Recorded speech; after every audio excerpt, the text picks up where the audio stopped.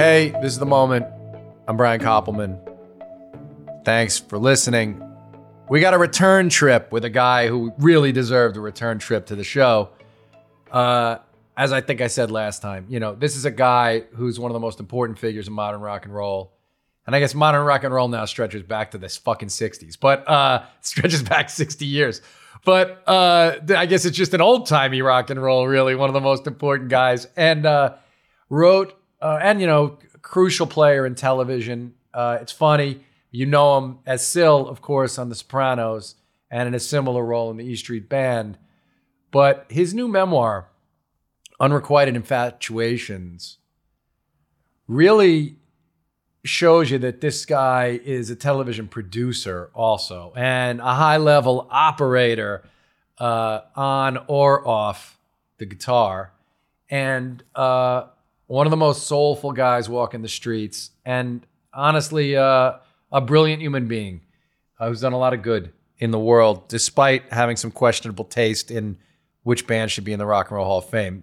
Little Steven Van Zandt, everybody. Hello, Brian. How's it going, man? How you feeling? What questionable taste? Wait a minute. What questionable taste? Well, you don't think Procol Harum should be in? You don't think Jay Giles band should be in? No, I would never vote for the Jay Giles band. No. Are you kidding? Oh my God.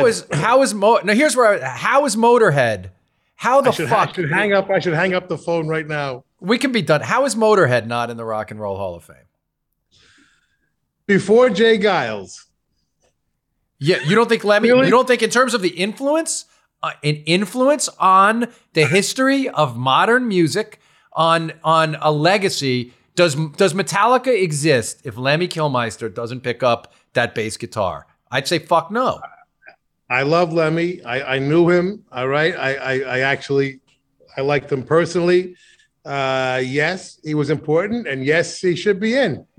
Before Jay Giles, no. Yeah, I mean, I see New York Dolls nominated, and believe me, I've seen plenty of David Johansen shows, and I say, ask any rock fan if Ace of Spades is a better song than any New York Dolls song. Show me that. I love Mark Mendoza. Where's the New York Dolls song that's better than Ace of Spades? Like, you pick up a guitar and play those in front of an audience, and what's the audience going to pop to? Ace of Spades or some song on the failed second Johnny Thunders record? We could disagree about this all day long, but let's just agree that they both should be in. Can we do that? Yeah, that's fine. Yeah, of course we can. But no, I'm a voter. I'm a voter in the Rock and Roll Hall of Fame, but I'm not a nominator. So I'm relying on you to nominate the artist that I can vote on. And when I see Motorhead gets a blip, right? They get on 1 year and then they're off before anyone can tell the story. And the reason I bring it up is your book. You spend a decent amount of time in your book talking about why this matters. And I think it's not a bad entry point for a second to talk about why rock and roll matters. And I distinguish it from pop music because there's this great moment where you and Bruce have a conversation in the book about the difference between being a rock and roll artist and a pop star. And what is, in your mind, what is it that is particularly liberating and important? Why is rock a part of liberation theology to you? Let's put it that way, since liberation theology is so important to you. Well, this is a 2-hour discussion by itself, but let me see if I can soundbite this a little bit. We got time, brother. Well, first of all, rock is about bands and pop is about individuals. So immediately you have a different communication going on with a band. It's not me. It's us. It's the posse, the gang, the family, friendship, and it communicates that, which is a different communication completely than look at me, I'm in a spotlight. It begins there. For some reason, the rock genre, thanks to Bob Dylan, has been the most substantive genre of all the music genres. For some reason, it carries the messages the most effective way. And I think I mentioned in the book, it's first cousin, it's progeny, next in terms of importance in communicating substance, I think would be reggae, a very close second. But there's something about the rock idiom, the rock.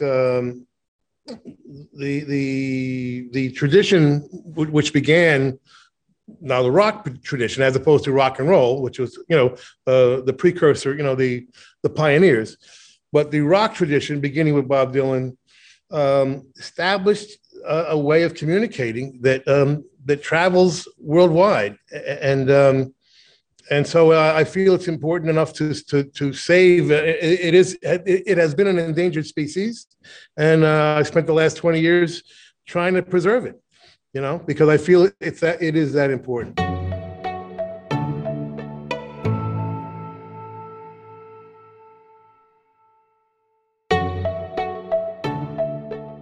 But I want to talk a little bit about, and you mentioned Bob Marley a lot in the book, Jimmy Cliff. You mentioned reggae, and which is a liberation theology, no doubt about it. But you also mentioned Pagels. I've read those books. I know those books. I know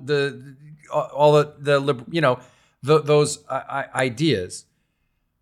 And I guess I'm interested in the kind of liberation you're after now as you, for people through music. Meaning, because it seems to me you could have done so many things. One reads this book, Steve, and you can't come away from reading this book without understanding just how deep and smart a figure you are. And you chose at various times to do various things to change the world, but you keep coming back to rock and roll as the prime vehicle for you. And I'm interested in why.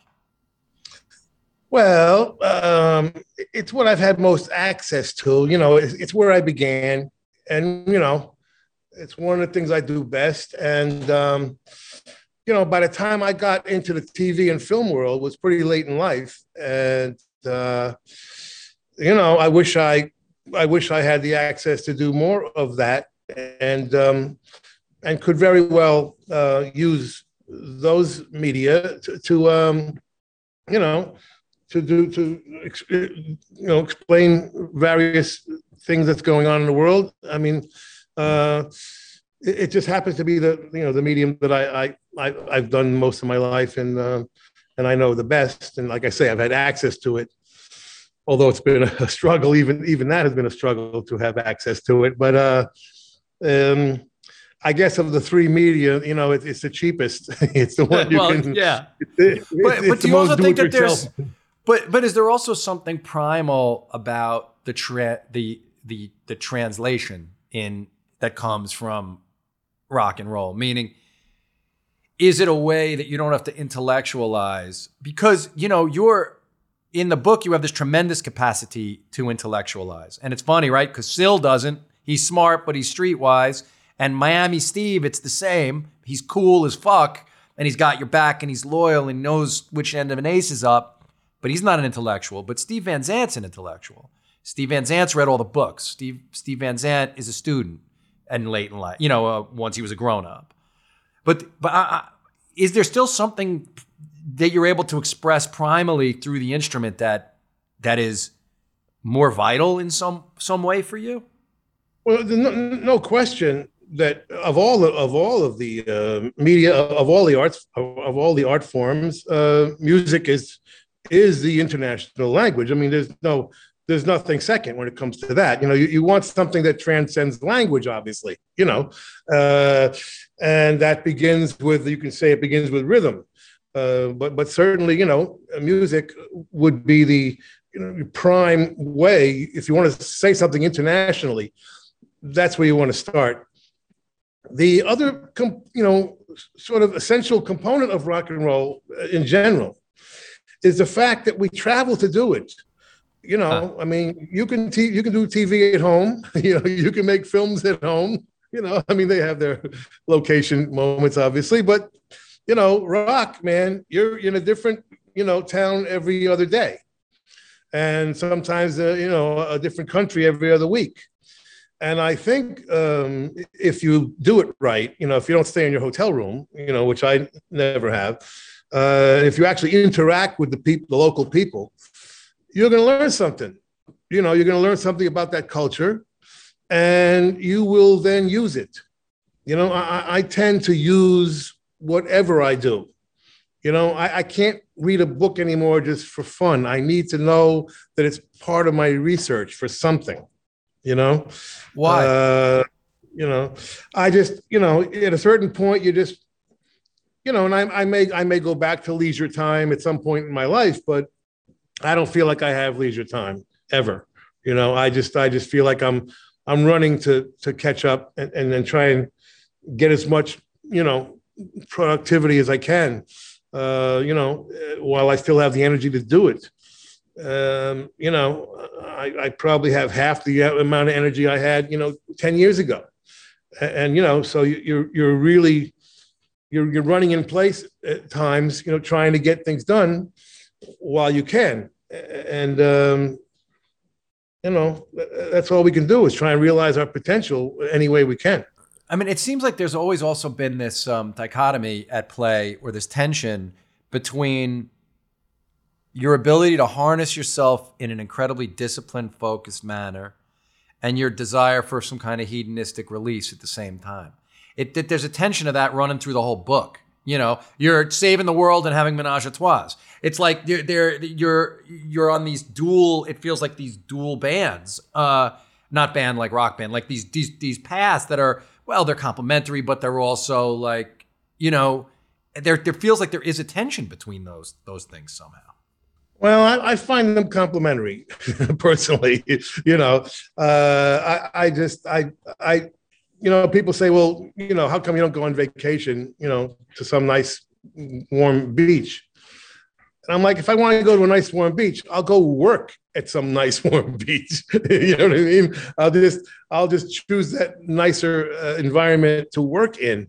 I don't understand the concept of separating these things. And this is my own, and I freely admit that, this may not be the right thing, but I try to integrate when I can a little bit of everything every day, rather than, okay, I'm going to go out and work, and then I'm going to go on vacation and live my life, or the European method of living, which is you don't live to work like we do in America. You work to live. When we did the Lillehammer in Norway, I mean, don't call them after 5 o'clock. We were working 8-hour days. And that's not 8.5. You work 8-hour days because that is not their life. It's my life, but it's not their life. Well, it's this weird. It's this combo of but there's I understand all that, and the French hours idea and being able to work the way that they work in Europe is so appealing. On these shows I'm on, it's impossible. You can't get someone can't replicate it here. We haven't been able to on any of our things to replicate it here. I know.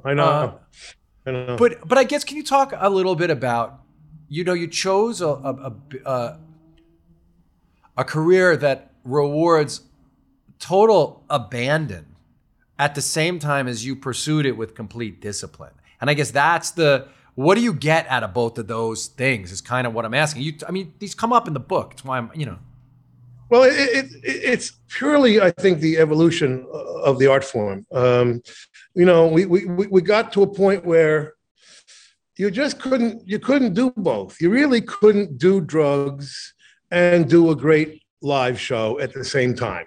Okay. Right. It got to the point where, it was no longer productive. There was no drug in the world that's going to allow you to do a very exciting 3.5-hour show, And if there was, you'd be dead in a week, Well, yeah, the story of you quitting, everyone on blow during the darkness period or whatever, except Bruce or however that worked. And then you just being able to decide.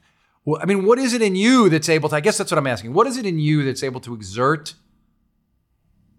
discipline as, or to balance out, like, so there's abandon and then there's like, okay, it's time for discipline to come into play? Well, it's something that is becoming more and more challenging. Believe me, I'm having a lot of problems with discipline lately. A lot of problems. But in the earlier days, it becomes a priority, a simple priority. What do you want to do? You want to be great or not, and because for me, as we discussed last time, my life is chasing greatness. I seek it out. I search for it. I support it when I find it, and I try and achieve it when I can. That's the whole story. That's the whole story of life. Now, whatever helps me do that, I'm into, but they haven't invented the right drug yet, so. Did you finish the book before you guys made Letter to You?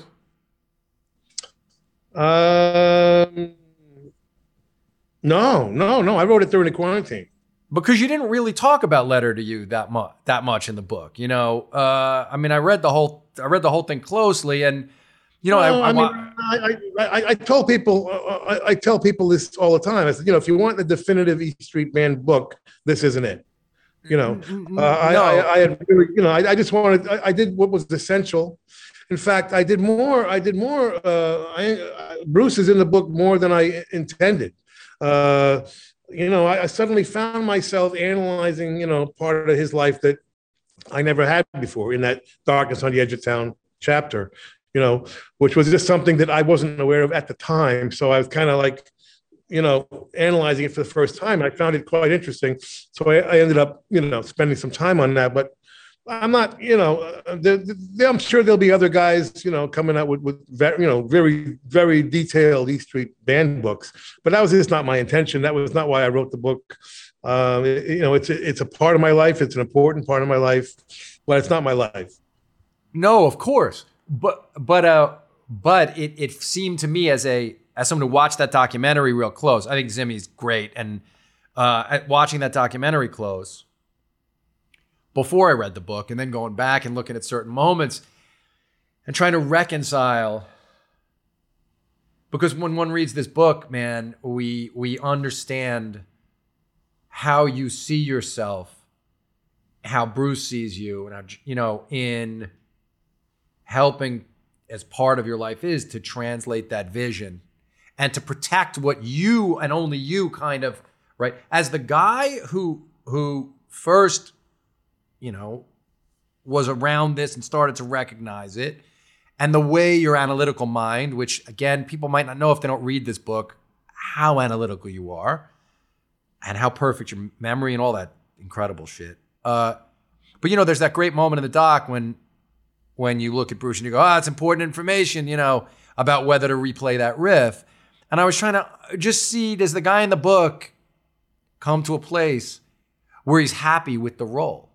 Meaning, it seems like you're enjoying it, and you are clearly the musical director if there is one, but is it fulfilling for you in that way when you're standing there and he's playing down the song and you're finding the way to manifest it? Well, there's nothing more fun than that. I like arranging more than life itself. It's just fun for me.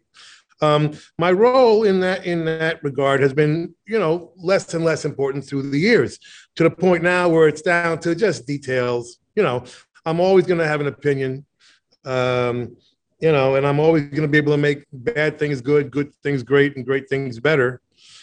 And if I don't have anything to say about something, it's in really good shape. That's all I can say, because I'm a really good troubleshooter. Well, were you aware that you guys were making a great? Were you aware you were making a great record? Because it's I was talking about this with my friends who were like if you guys would have made that record 25 years ago, it would have been it's a great Bruce and the E Street Band. It's the best one in 15 years. So were you aware of it? Were you guys aware of what was happening?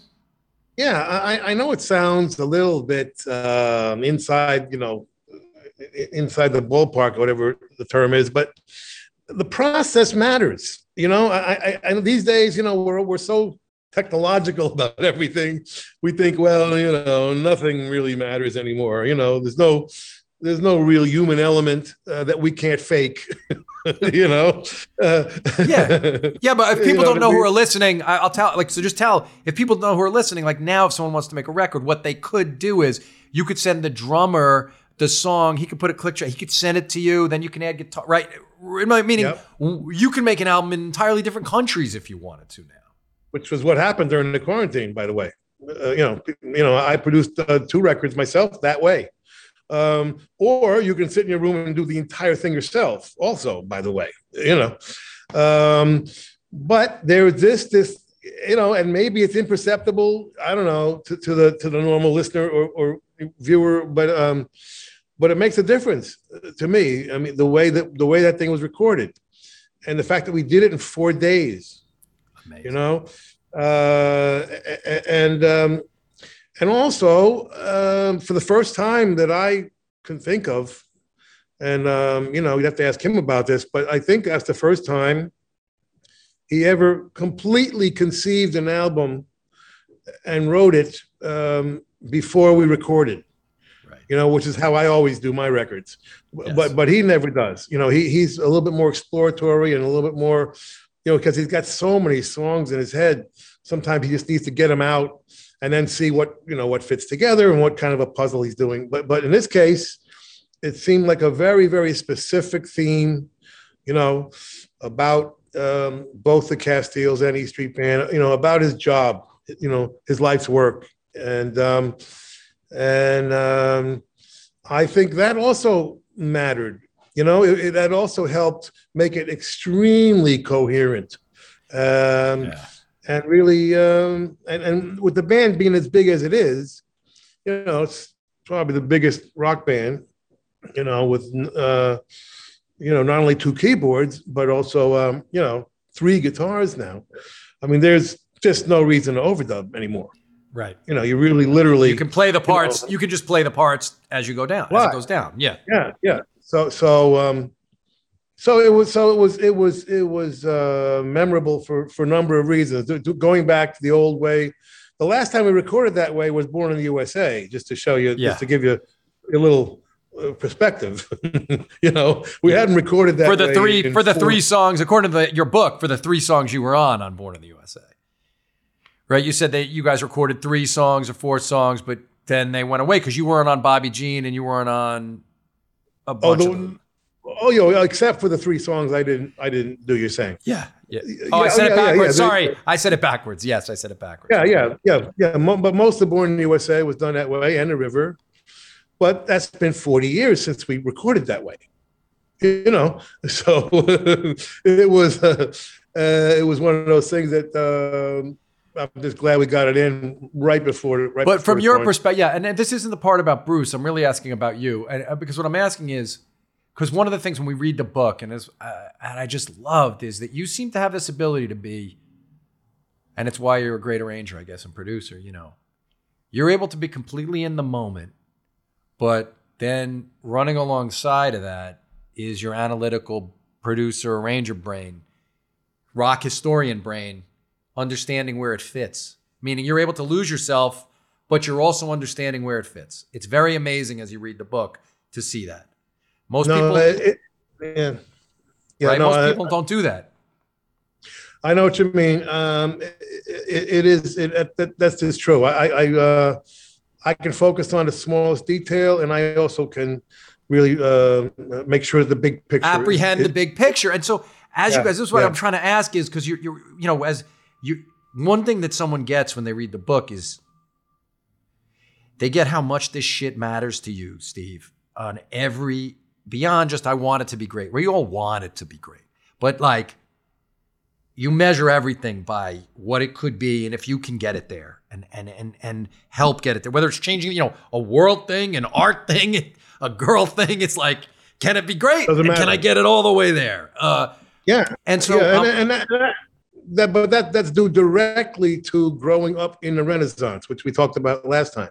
You grow up in the 60s and your standards are ridiculously high.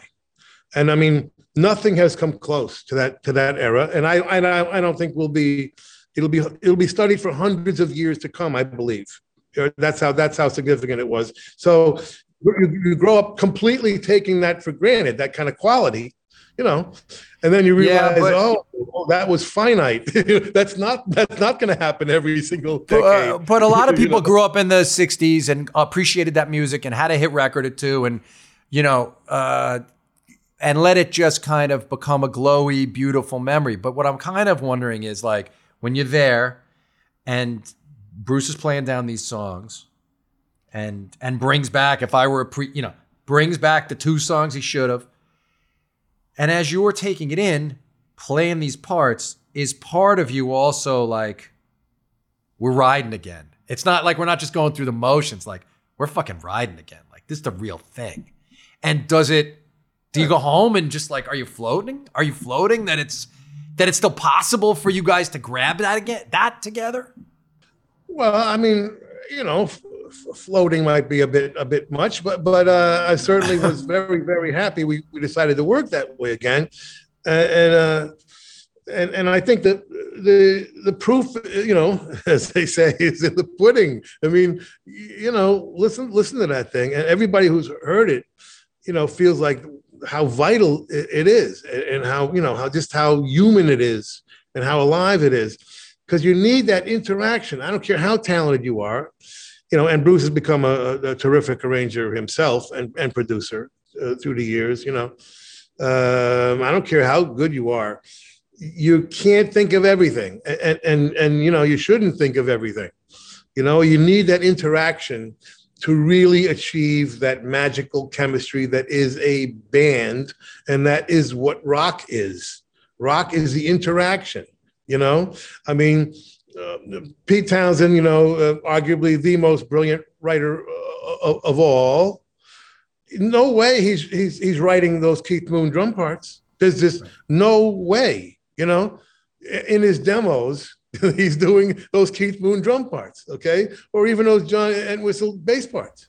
No, we've heard the demos. The demos are beautiful songs. We've all heard the demos. They're incredible, but they're not, I agree, they're not realized in the way that The Who is realized. No doubt about it. No. And that is an essential part of that particular art form, is interaction with other people, and because ultimately that's what you're communicating. You are communicating that friendship and interaction.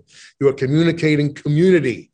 And that's why it was exploded the way it exploded on February 9th, 1964. And I mean, there's never been an explosion like that ever.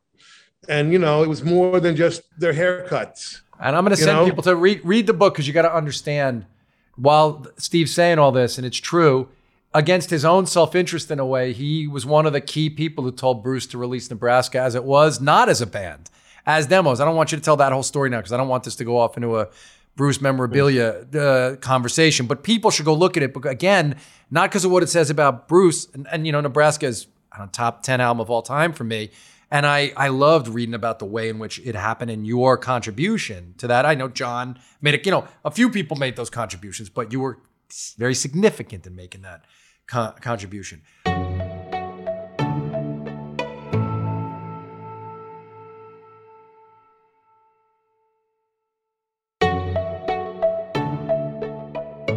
Let's talk about you as a writer. One, you mentioned ADHD a bunch, and I have bad ADHD. It tortured me for a lot of my life, and I've taken Adderall for periods of time. I've gone off it. I've been off it for 7 months now because I don't like the side effects of it. But I was tortured in school because of the ADHD stuff. And we were, I'm 15 or 20 years younger than you, but still, in my generation, even, they didn't diagnose that.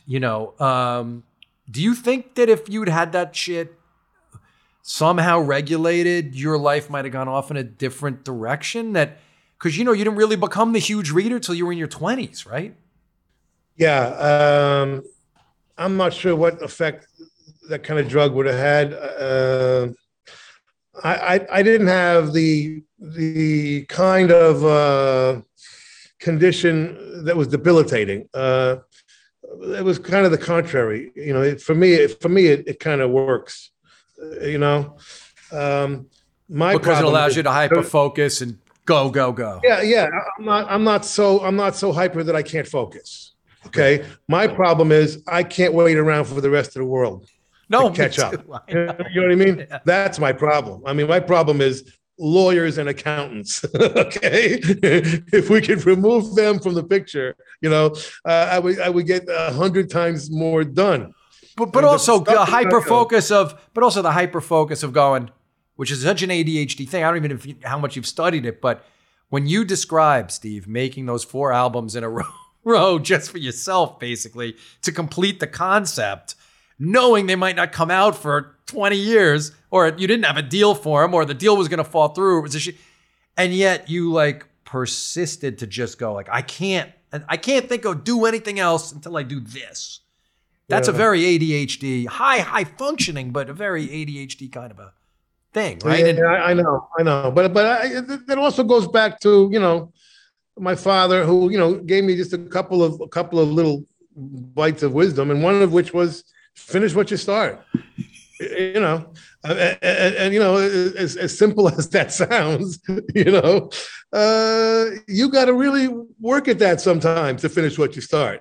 You got to really kind of take that seriously, and because it's very easy for people like me and maybe you to be distracted, or to go the road, the easiest road.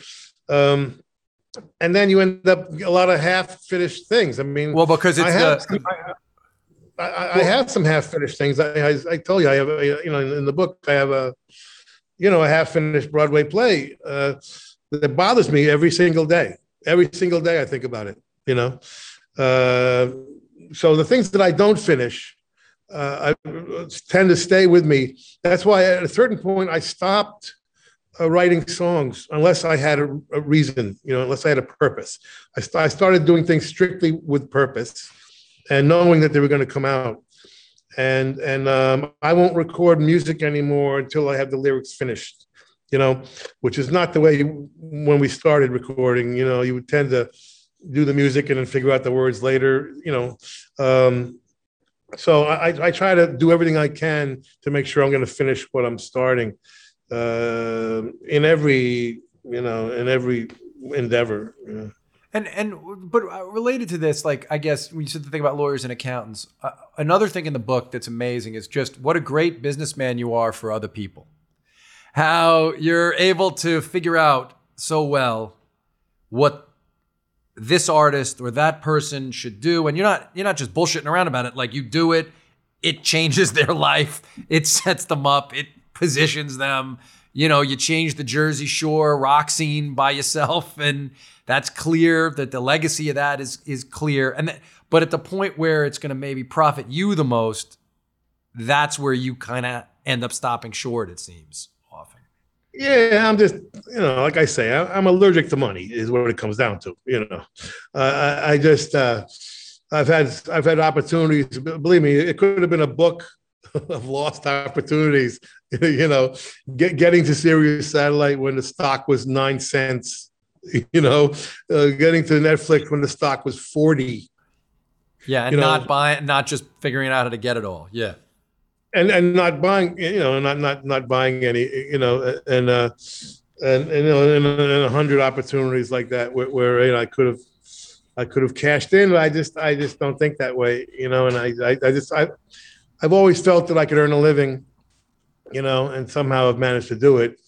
But in the end, honestly, my life is really the story. It's the when you say in the book and on the last podcast, you say, leaving the E Street Band, and I understand really, and the thing you said on the podcast, you ended up saying in the book after about feeling dead on the airplane and how it freed you and all that stuff. But you also talk about how you could have been rich if you'd stayed in the band. But you've still had 25 years in the band after that. So do you think you'd ever allow yourself to feel rich? I mean, you're still among the highest paid musicians in the whole world.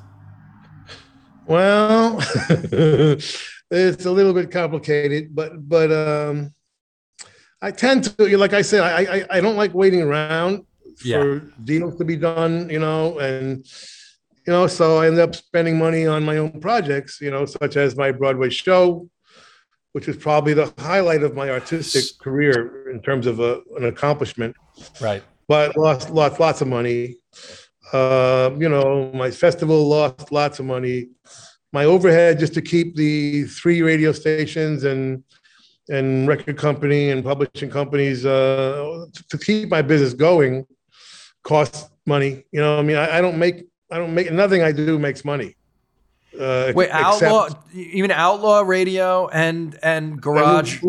They lose money. Garage the Sirius doesn't own those. You own those still, or something. So I own the formats, but and they distribute them and they pay for a lot of it, but I don't make anything.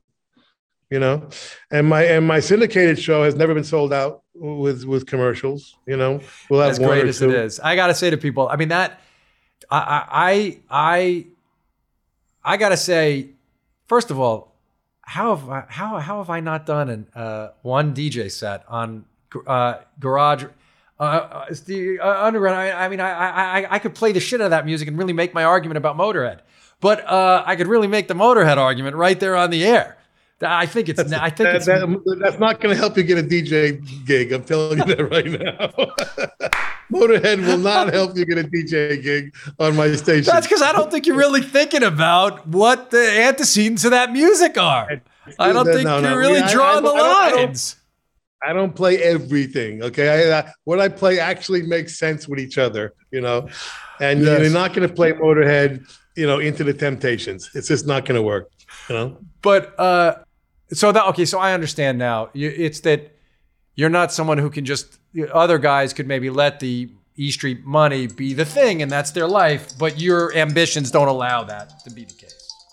Yeah, and by the way, I'm not whining and complaining throughout the book. No. You know what I mean. I'm not complaining about money. Yes, I do just fine. I'm very lucky. I'm the luckiest guy in the world. I say that over and over. The luckiest guy from the luckiest generation. No, it's just that when you talk in the book about. I would say it is an underlying thing in the book is your own anger at yourself, though, about missed opportunity. And I guess what I'm wondering is if that is some kind of fuel for you, meaning. The thought, because a lot of people would consider all the things you have accomplished, Steve, and really feel fucking good about themselves, man. And just feel like they fucking won. They fucking did it. Like you say, your own Broadway show, Lilyhammer, the first ever, over and over, these incredible accomplishments. Not to mention when you would just take an artist and go, I think I know the song for you, and help them have another 10 years or, all these things that you did and being the lead guitar player in, one of the 3 or 4 most important musical acts in the whole history of music. And yet throughout you're kicking yourself in the ass the whole time for where you fall short. And I wonder what that pathology is. Well, I that's not exactly true. I totally enjoy all the success that I had. And I say that. I say, look, I'm the luckiest guy in the world. I enjoy the success of E Street Band and Disciples of Soul. Yes, of course. Yes.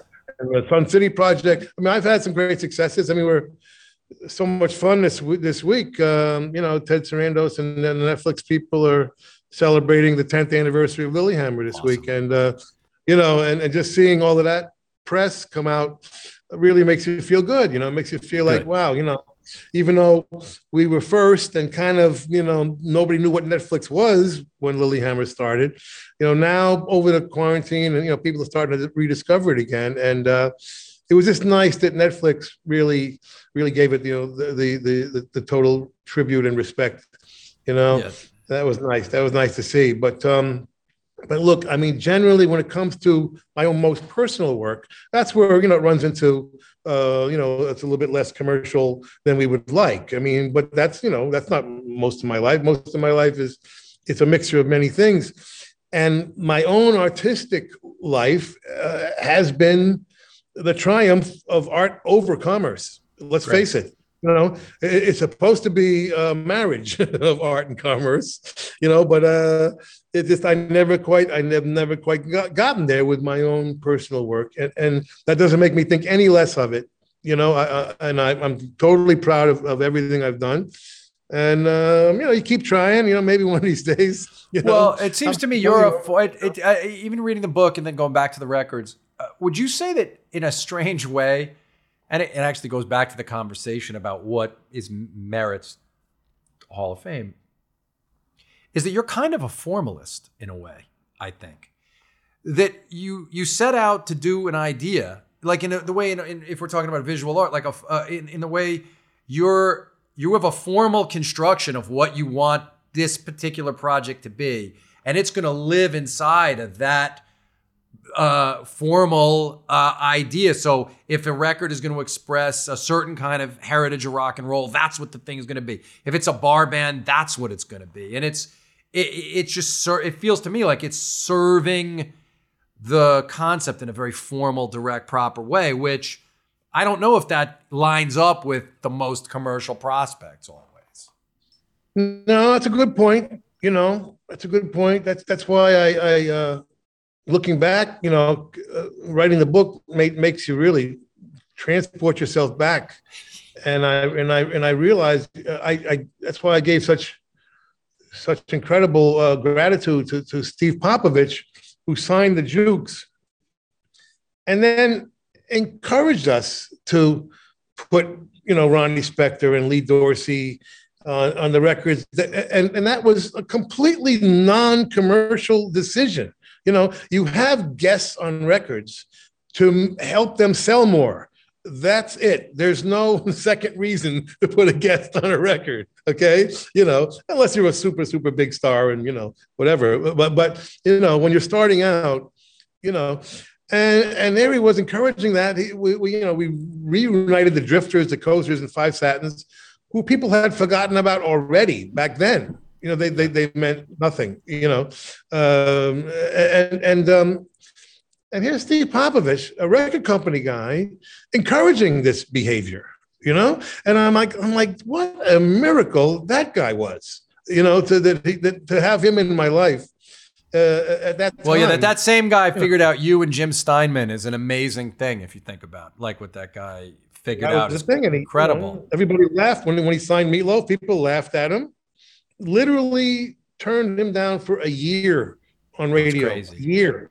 And in those days, you didn't work a record for a year. Okay, that just didn't happen. No, of course. You might work it for a month or two if you're related, if it's a cousin, but you weren't working a record for a year and having people slam the door in your face.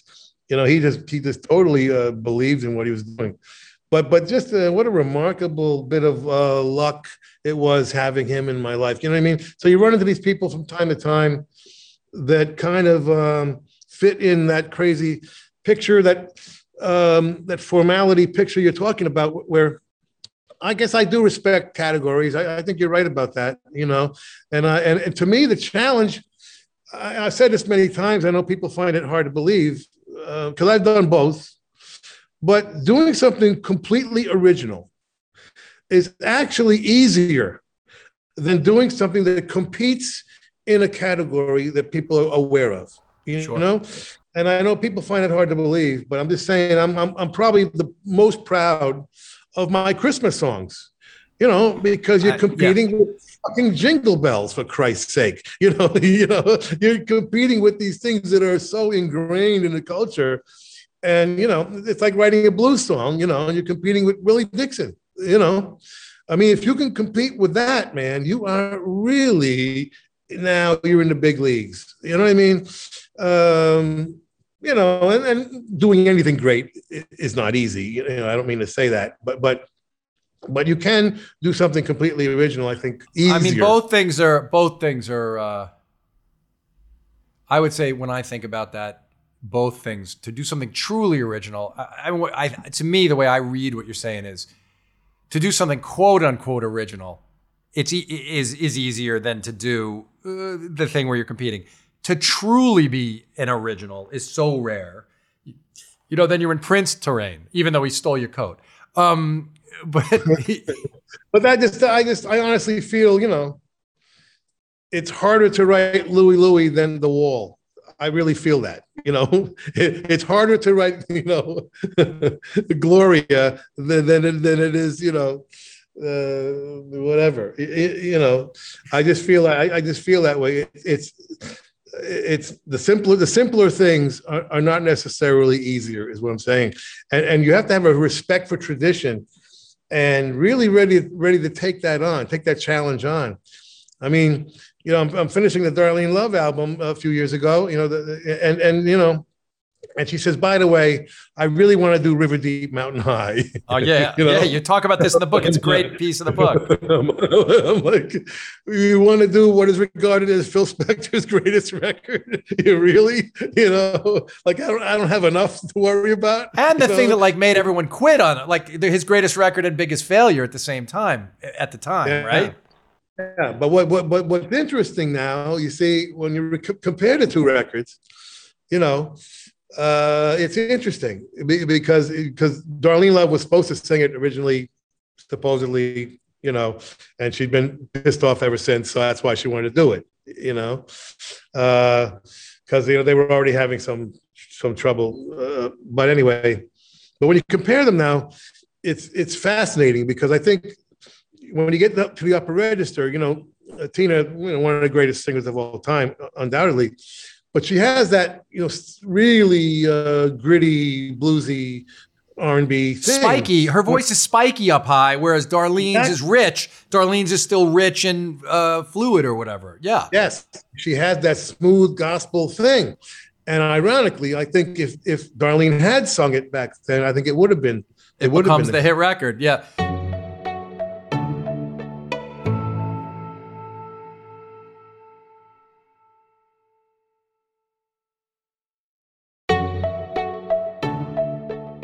So talk a little bit about how you decided on the shape and scope of the memoir.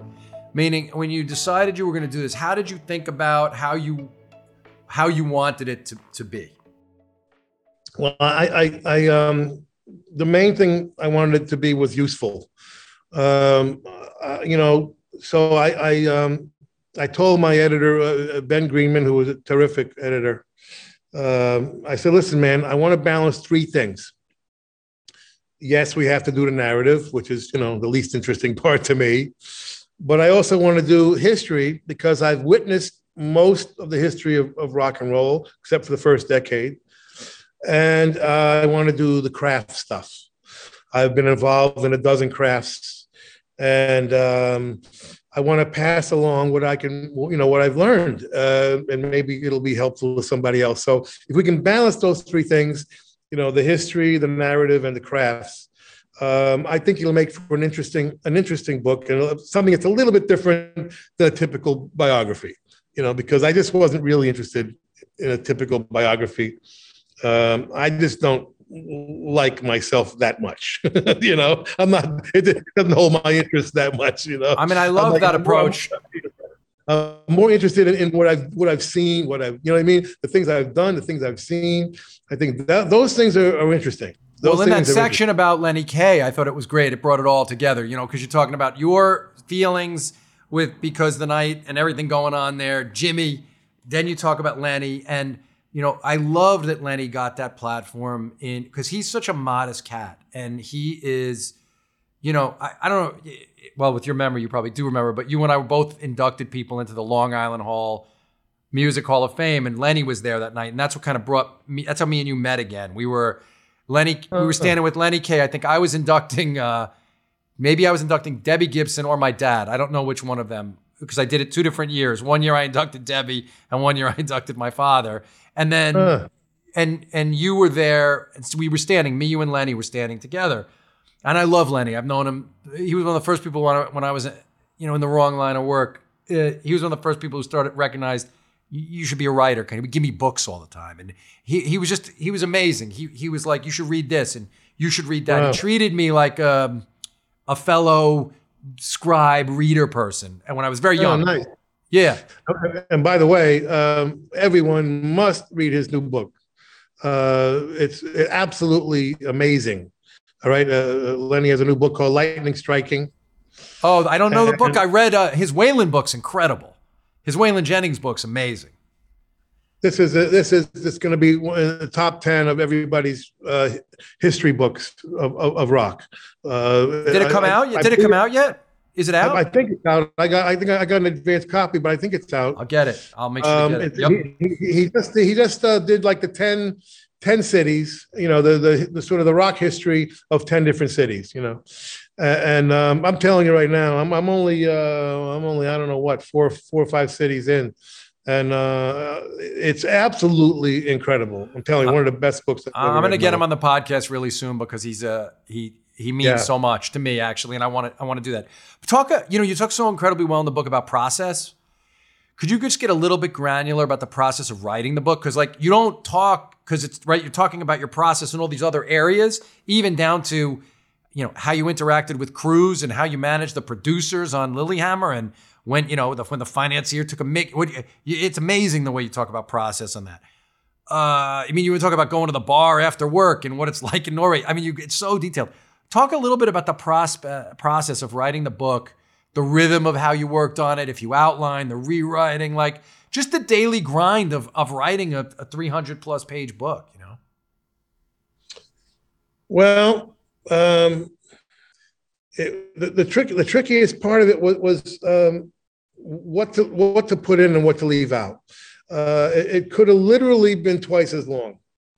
We ended up so I would write and send it to Ben, the editor, and then we would discuss it.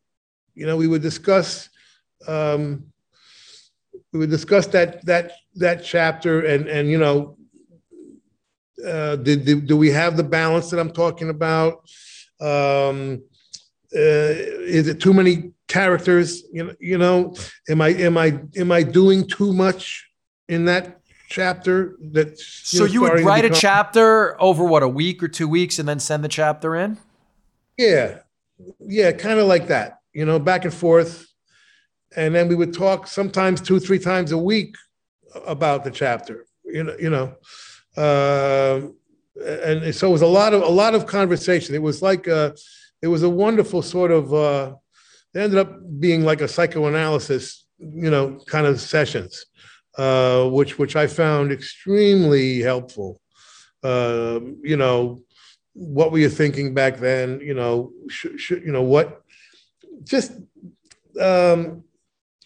How much time to spend on any one particular incident or thought to make sure you have the substance, but not bore people. Because I've always got that ADD happening. Am I boring? Because I'm usually the first one to get bored. Well, you understand rhythm. You understand rhythm, so you understand.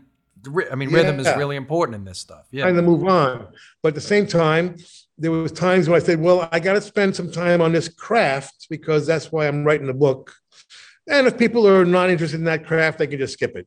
Just skip a few pages. I was so into all that stuff. That stuff's great. But did you have any not writer's block, but were you doubtful at all as you're going, or were you flow? Once you start, were you able to just flow through?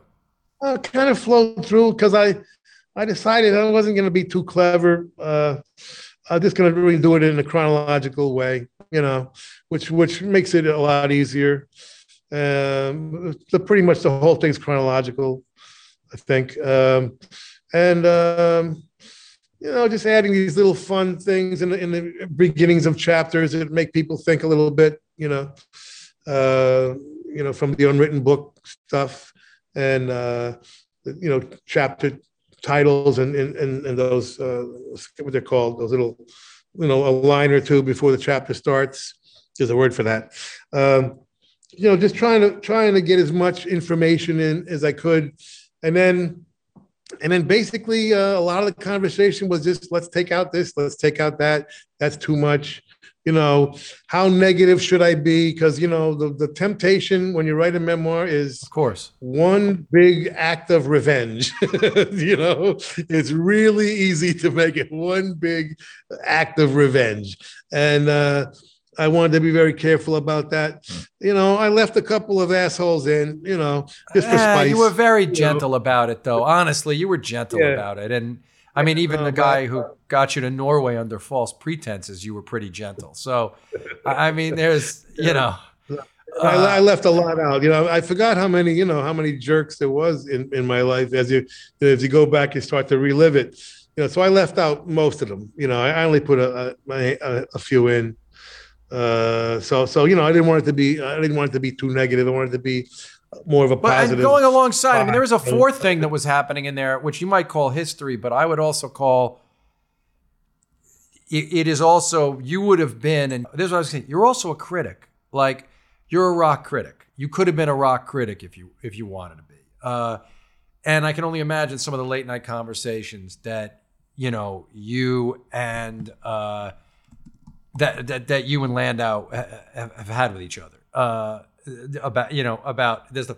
Because there was one thing that I actually sent on to him from the book, which was the thing you said. And I just want to talk it through for 1 second. The thing you said about Bruce and Bob, where you said Bruce was like the first, through the critics talking about him, that not even Bob had these artistic pretensions. It confused me, because I would have said I thought that Bob was the one who first thought of the rock musician as an artist. So here's what you say. I'll read you what you say in the book. You say the following. You say, in spite of his game-changing accomplishments, Bob Dylan didn't seem to have any artistic pretensions at all.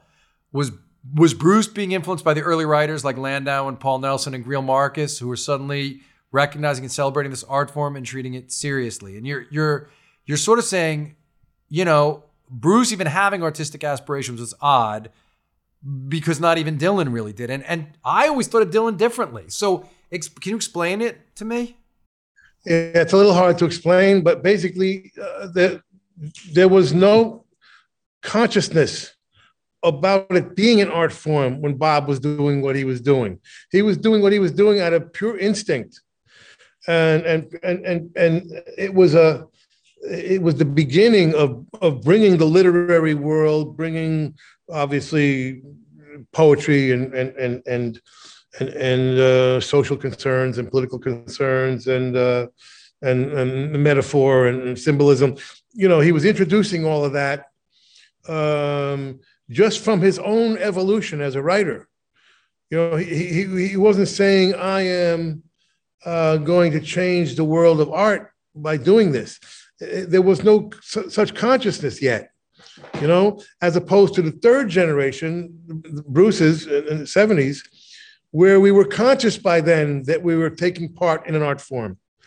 There was no such thing. If you ask the Beatles or Rolling Stones or even the Who, what are you doing? We're trying to have a hit. That's all. Yeah, I guess to me, Bob, and again, you're closer to it than me, but I'm a lifelong, very close student of Bob's. And to me, I look at A Hard Rain and I see a guy who's pulling from all the art forms that exist. I mean, he even talks about Tangled Up in Blue. He even talks about how Tangled Up in Blue is a conscious he's trying to represent in a song what painters did with the perspectives, and he would give interviews about that. And so that's much later. That's 12 years later. Yes, that's a lot later. But in the beginning, he's just writing in the tradition. He's trying to write the coolest folk songs that have ever been written, which he did. He changed the entire folk world strictly by evolving it. It wasn't. He wasn't making an effort to change it. He just was doing what his own instincts told him. He wanted to write something better than the last guy. So are you talking about I'm so interested in this. Are you talking, because you were there next to, you're making these records with Bruce, as you're saying, you guys are wrestling with this in some way. Are you saying that there's a meta element, meaning suddenly in the third generation, because of the way critics wrote about it, you got the E Street Bruce and then the people working closest with him become aware of themselves as artists in a way that Bob couldn't. Yes. Is that the point, really? Total self-consciousness. Okay. Totally. That Bob couldn't have because he was doing it first, inventing it. Inventing it without awareness you're saying inventing it without awareness of the meta aspect of where he fit in it. Absolutely. Absolutely. And that extended all the way through the 60s, really, with everybody. You know, they were just evolving their own writing in this incredible renaissance where, you know, you got to compete with the greatest writers that have ever existed. So you're just trying to just be better, better, better. You didn't go home and say, let me copy what's on the radio today and you know, and do that the same way. You went home and said, let me create something great, because by creating something great, it was going to be a hit, because in the 60s, greatness was commercial. Okay? Greatness was commercial as opposed to now. In a society where we wouldn't recognize greatness if it walked down the street, okay, and stepped on your house like the guy at the end of the Ghostbusters, you know. I think you and I see this one differently, but I think there's no context. There's no context a lot of greatness, you know, in the modern world. And I don't know. I would think an artist like Adele would appeal to you. She sings just like the singers that matter to you, and she tries to sing great songs to the best that she can. And like I see someone like Adele who's that popular, and she's great, I think. You know. Yeah, no. I don't mean people are not great. I mean greatness has no currency. You understand? In other words, she's selling records because people like the records. You know, they're not recognizing her necessarily because of her art. Where she falls on the tradition of these great torch singers. You're saying they're not. That doesn't matter almost. They don't even know the. Yes, it's a bonus. If there's greatness in the commercial value of something, it's a bonus these days. You know, and me and you are going to appreciate it. Okay, but the pop world is not about greatness. I'm sorry, not the modern pop world. The 60s pop world was, that's for sure. Dude, the greatest music ever made was 60s pop music, as far as I'm concerned. You know. Oh, so this is what I love so much about your book. I could talk to you forever. You are sui generis. There is nobody like Steve Van Zandt in the world. You are one of one. And man, I just encourage everybody to read the book. It is a tour through the history of rock and roll, but filtered through the prism of somebody who not only watched it all go down, but as it was happening, was really thinking about it and was really thinking about why it mattered, how it mattered, who it mattered to, and when it would matter next. And I'm so glad that I read I had the time finally to read the whole book, and because I wouldn't disrespect, I wouldn't talk to you until that's the way I am. Like you, I wouldn't fucking talk to you till I read the whole book. No fucking way. Yeah. I appreciate it. You can't. Yeah. I'm sure you've done 100 interviews where they haven't read the book, but I won't do it. Well, yeah. I mean, see, the thing is, it's kind of two different books. You know, the first half of the book is local Jersey kid, gets to the top of rock and roll, and that's a terrific story. It is by itself, But to me, it starts getting more interesting when I leave, and this is where I think the book can be useful. When I left, I think we talked about last time, I didn't feel like I was changing jobs. It felt like my life was ending. Well, we talked about Sun City last time. That's why I didn't want to bring it up now. Believe me, if we talked about it now, and you were largely responsible for helping to end, be one of the main forces cultural forces that helped the people in South Africa to end apartheid. Obviously, they did it on the inside, but as outside agents, you were very helpful in all that stuff. All I want is, I just want to know if you ever punched Paul Simon in the face or if you guys hugged. If you see Paul Simon now, do you do the bullshit hug? You're backstage. Do you give him a bullshit hug or not? I think you do. I think you give him a hug. I know this is hard to believe, but I actually like him. I get along good with him. I really do. I always have. I've always gotten along just fine with him. And I like him, and I have enormous respect for his writing. He's incredible to compete in that Renaissance period with the British invasion, man, and compete with Motown. He's one of the best who ever lived. But I'm telling you, man. But you got the sword out for him in the book, my man. You got the sword out for him in the book. No. I thought I was overly kind with Paul. I mean, I just said we just in the end, agreed to disagree on that particular subject. But that was all. Everything else. I mean, the funniest line in the book is the end of the dinner when he's got the picture with me. It's the funniest line in the book. It's just all right. Thank you, Steve, for doing this. Everybody. Read. I'm glad to know you got a little bullshit in you. You'd give Paul a hug, even then maybe a little noogie on top of the head. Maybe you give him one of these, just a little noogie on the head when you give him a hug. As it's in up to your chest, basically. But guys, read the book. Let me just add one thing, if I could. Yeah. Are you out of time? You out of time? Yeah, but it's fine. Do it. Just to complete the thought. So at the time when I felt I was ending my life, okay. Yes. By leaving the band, I then accomplished everything I've accomplished in my life after that. Yes. Okay. After I thought my life was over. So I thought, this is something that maybe could be useful to people who are going to hit the wall in life. You're going to be disappointed in life. You're going to feel like a failure occasionally. Maybe the plan of your life didn't work out. Okay. But if you can find a way to keep moving forward somehow, then destiny can surprise you. And maybe destiny is not finished with you yet. So, I think I'm a good example of that. Having accomplished everything I've accomplished, mostly, after I thought my life was over. So I was hoping that also could be useful for people. No retreat, baby. No surrender. I mean, it's right there. It's right there. Everybody, you can find, Look, Steve's active on Twitter and he doesn't pull punches about anything. You can find him on Twitter and read this book. Go listen to the records, read the book.